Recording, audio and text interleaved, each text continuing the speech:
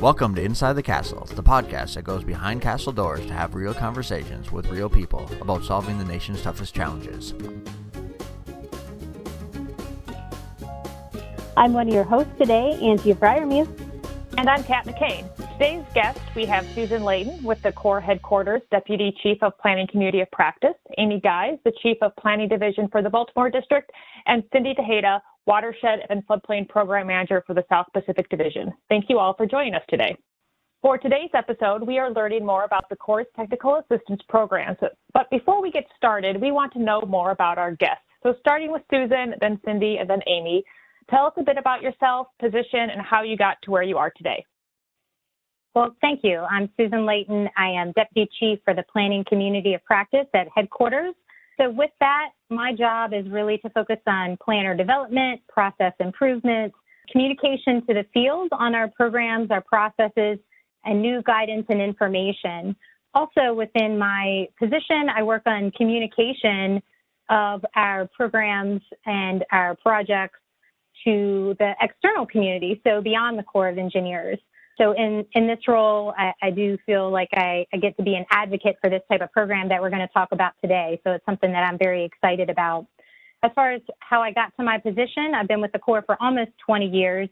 I started with Jacksonville District doing environmental compliance and ecosystem restoration.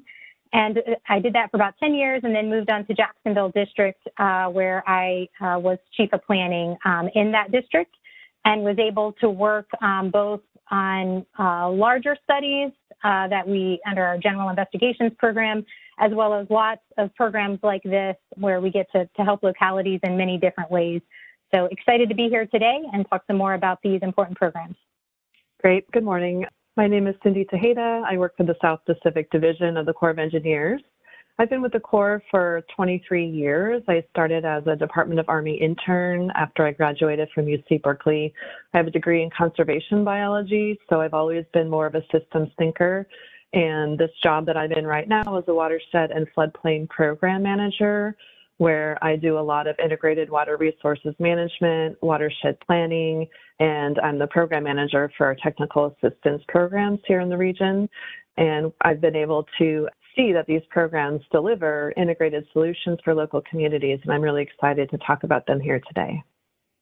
And I'm Amy Guise. I'm the Chief of the Planning Division at the Baltimore District. We have a team that ranges from 55 to 60 planners. We do have an installation support branch, which provides planning services to our installations. We have a civil works branch. And a few years ago, we stood up a standalone technical assistance branch. So I'm really excited to be able to highlight the technical assistance programs today. I started with the Corps as an ecologist in Planning Division, spent time as a project manager, and then came back to Planning Division as a branch chief, where I was really focusing on developing projects and not just executing them. And then when I became the planning chief, I really took a more strategic approach to how the Corps has these programs and can use them to help deliver on the nation's needs. They're very powerful programs, but maybe not very well known. And I've become very passionate about them. And again, very glad that we could stand up a technical assistance branch in Baltimore. Well, thank you all for joining us today. And as Kat mentioned earlier, we're going to learn a little more about what programs the Corps has to help others with their water resource challenges. So Susan, can you talk a little bit about the technical assistance programs the Corps has available? Absolutely. So I think the term technical assistance is interesting because not everybody may have the same definition for actually what technical assistance means. I think most often it is viewed as things outside of our construction authorities, so ways that we can support communities in ways other than construction, and usually our smaller programs. So rather than our general investigations, which are really large studies, or our continuing authorities program, which are our smaller construction authorities, with technical assistance, we're talking more about our planning assistance to states, our floodplain management services, and support for others to some degree, working with other agencies where they're outside of the cost share with the Corps, but in our tribal partnership program and some of our tribal programs. So really our technical assistance programs are ways that we can target helping states, local communities, and tribal partners in any water resource areas. So each of these programs have different definitions of exactly what we can do to get at an issue, but they are all obviously have to be connected to water. That's what we do within the Corps of Engineers. And many of these authorities allow us to get a little bit outside of some of what our normal mission areas are. So normally on our large studies, we're really focused on navigation, ecosystem restoration, flood risk management, where with some of these technical assistance programs, we can go a bit beyond that and support localities in their watershed planning, sometimes even in water quality issues under the planning assistance to states.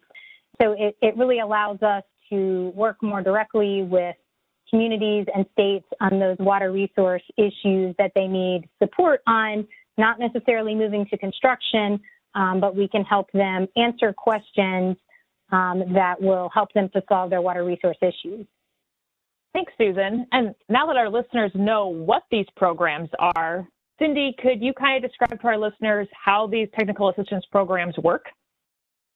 Sure. So really it just comes down to, we start with outreach so that communities understand what kinds of services might be available to help solve their problems.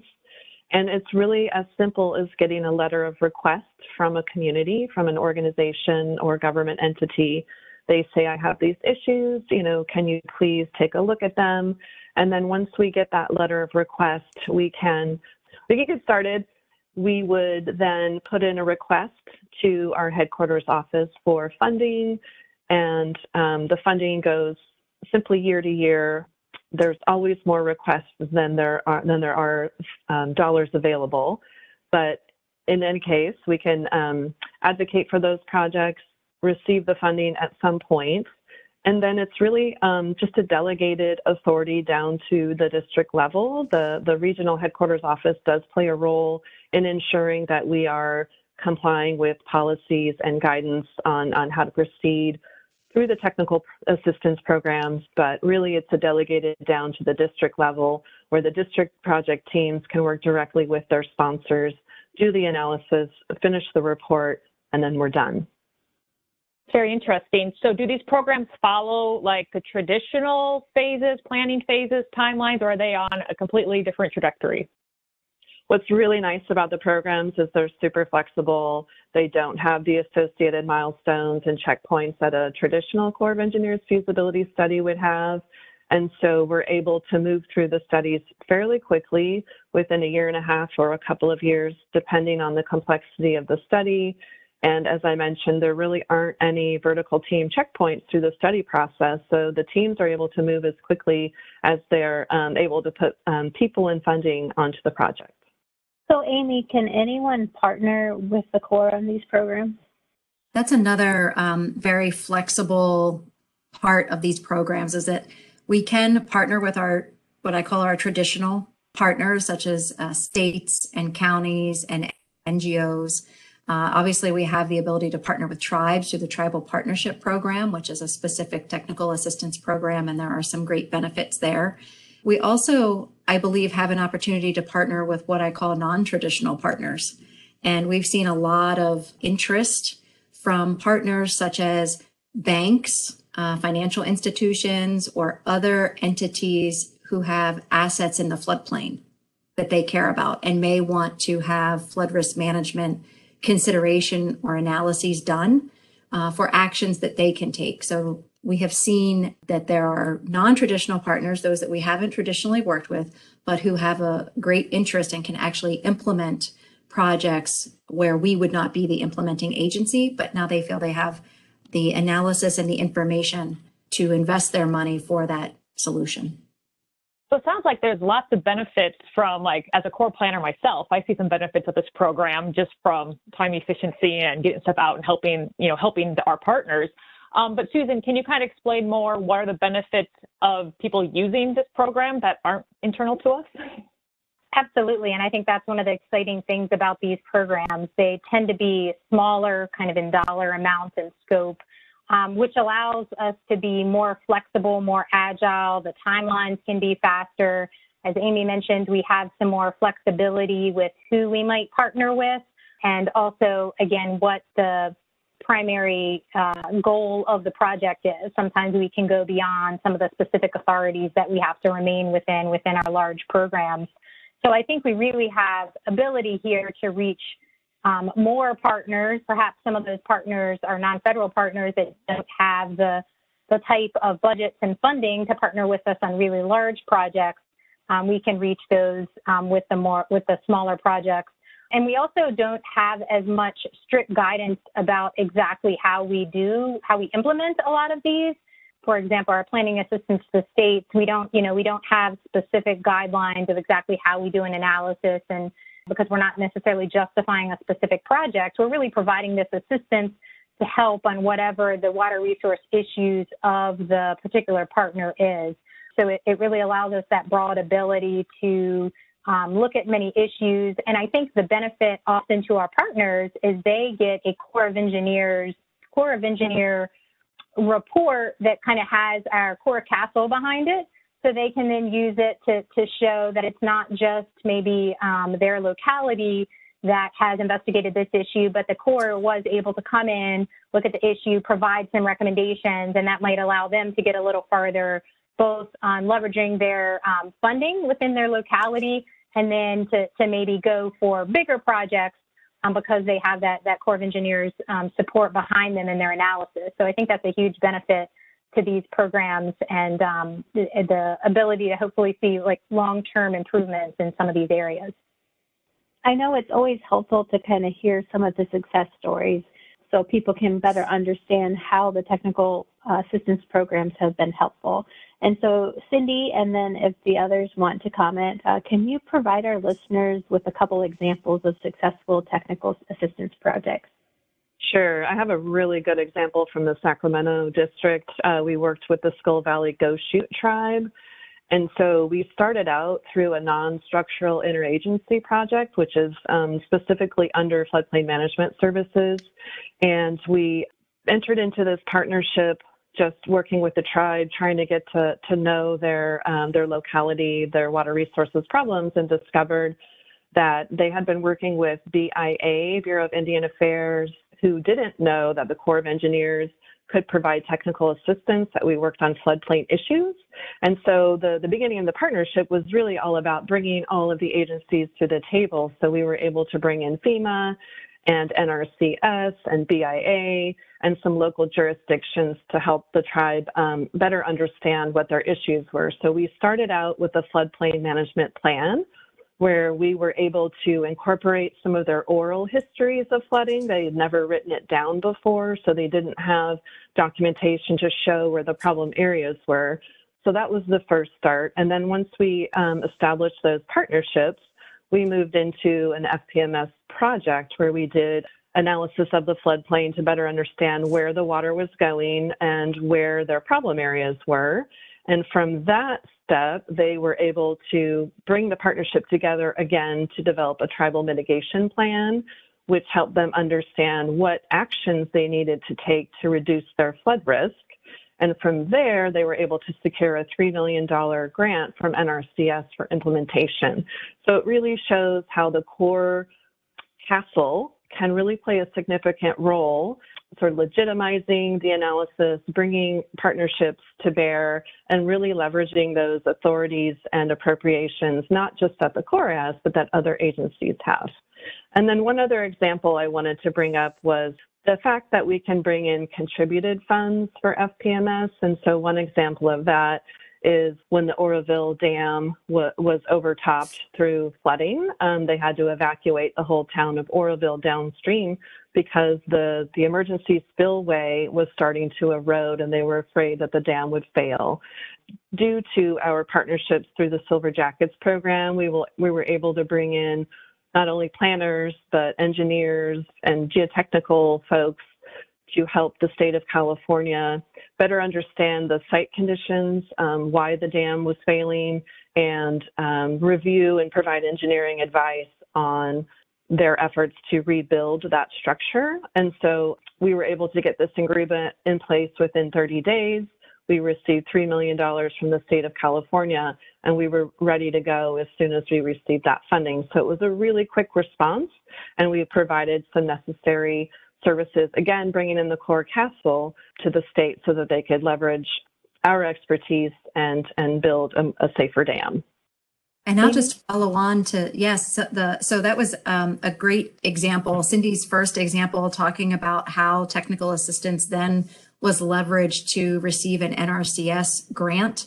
That's just another great benefit of these programs. It provides not only the insight to the community about what their problem is and what the solutions might be, but oftentimes to be able to get to implementation, they're looking at a lot of other agencies for granting that have granting authority. And so if we're able to provide a product that allows them to make a more full application because they now have a more full understanding of the problem and solutions, they're positioned better to receive that funding. So that was just a superb example. Cindy, I just wanted to comment on that because that's really what we want to see everywhere. There are definitely opportunities. We just have to connect them. Regarding some of the examples, really the sky is the limit. For floodplain management services, if it has to do with flooding, we can look at it, whether that's flood warning systems, mapping, modeling, looking at alternatives, risk reduction, structural, non-structural, natural, nature-based, and the list goes on, resilience planning, watershed planning. And for planning assistance to states, that's anything to do with water. So whether that's drought management, flooding as well can be addressed there, water quality, and some other aspects related to water planning can be looked at under that program. One of the examples I'll share is with Muncie, Pennsylvania, where we partnered with Lycoming County, the Susquehanna River Basin Commission, and the Muncie Bank and Trust. And so this is the example with the bank. And they were very interested in engaging in a project that laid out some of the alternatives available to them. They were interested, local banks are very interested in the community fabric and what retains communities, and so that people aren't moving out of areas once they're flooded or not moving into areas because they believe that they're at high flood risk. So they were very interested in investing in their own community to reduce flood damages and risk. And they understood that maybe the Corps of Engineers and other agencies couldn't necessarily follow through on implementation because it's not an area that has a very high BCR. So they partnered with us in the county and the Susquehanna River Basin Commission, and we looked at their stormwater system because a lot of the flooding, not only there, but in many areas of the country, there's a contribution that's coming from stormwater that isn't fully understood. They had convergence of rivers, so we looked at riverine flooding. So they knew they got wet, but they didn't really know exactly from what source they were getting wet. Was it the river? Was it the culverts? Was it a combination? So we were able to come in, look at those aspects of the watershed, and then look at possible solutions upstream. We're also able to give them some information about the economics and the cost of some of the solutions. And so that is part of their local resilience plan. So this is a piece of a broader resilience plan. And we started out, we were new to each other. So we learned a lot from them and they learned a lot from us. And I was convinced that through that experience, this example exists everywhere. And so really been following that to see how we can upscale and apply it in other places. And happy to provide an update that just a couple of weeks ago, I was invited to speak at a Mortgage Risk Summit with Fannie Mae and Freddie Mac.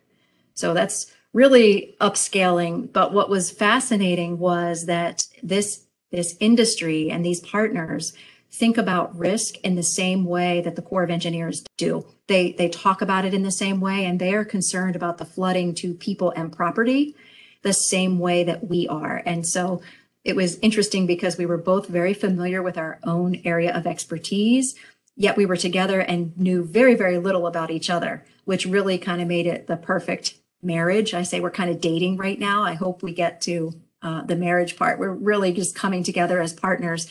But that's a great example of how our technical assistance can help the communities really understand what's going on so that they can take the next step for implementation, which is really what we want.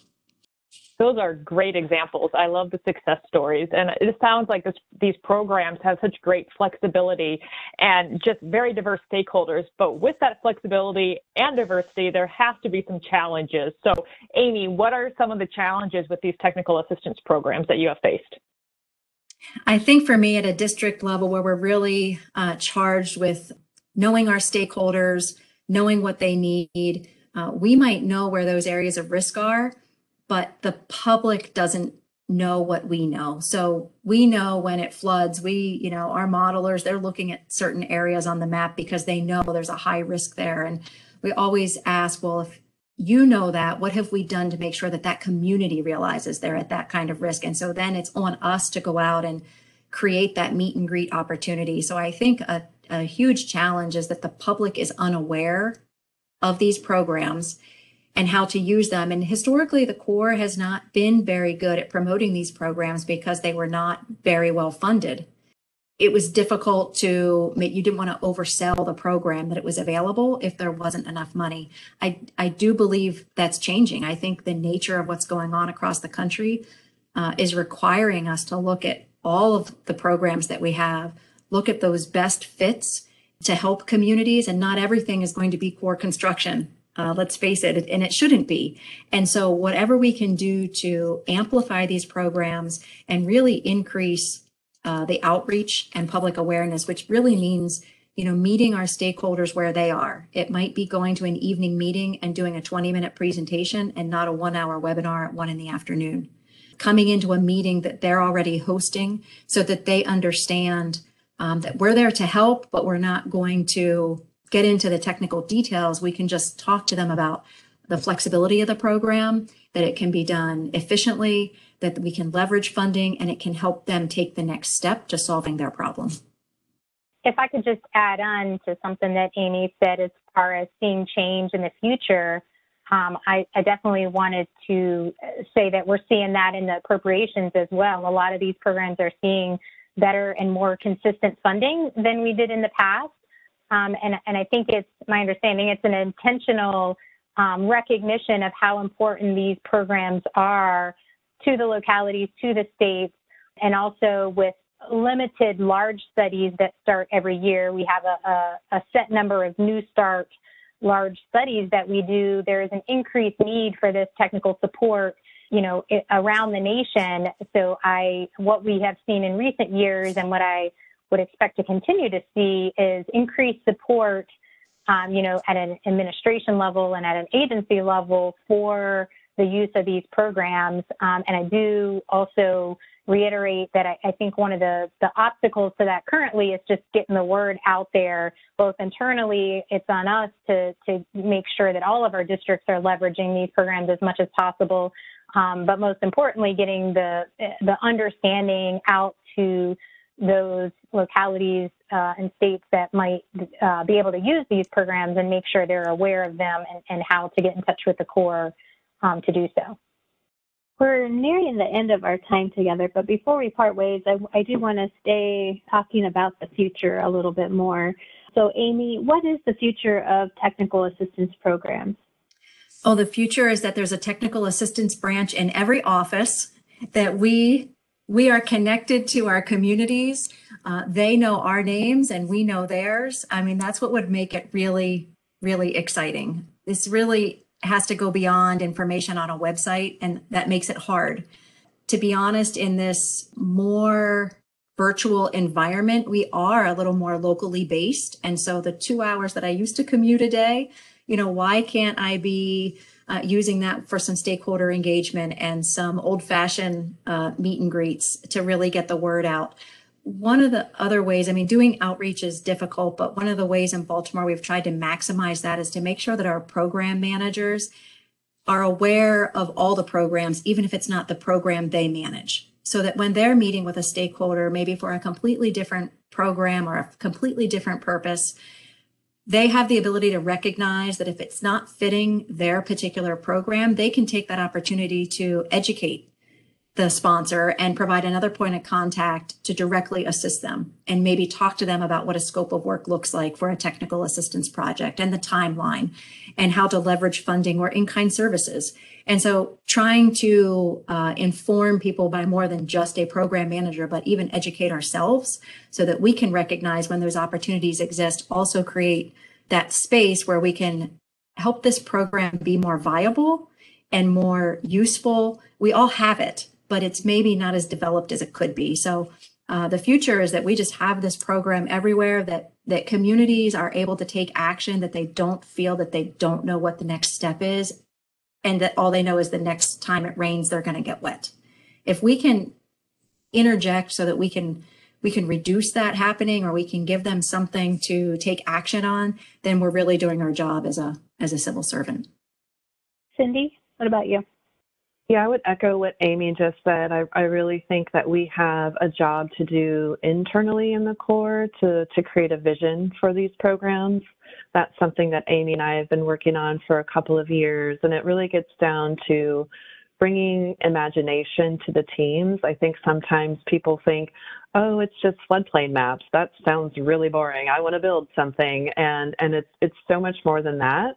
And we can reach partners that we will never be able to reach through the construction authorities. So it really is about, setting a vision and creating a sense of energy and enthusiasm within the Corps, improving our outreach abilities, and then hopefully showing to our funders through Congress and headquarters and ASA that we're doing really good things with this funding, and that we're not just spending the funds, but we're leveraging the funding we get and just multiplying the benefits by leveraging other authorities, other agencies, other kinds of partnerships. And I really think it's about good governance. And it really is the public trust at some point at the end of the day that we're serving the communities in the best way possible, and we're being really wise with the dollars that we receive.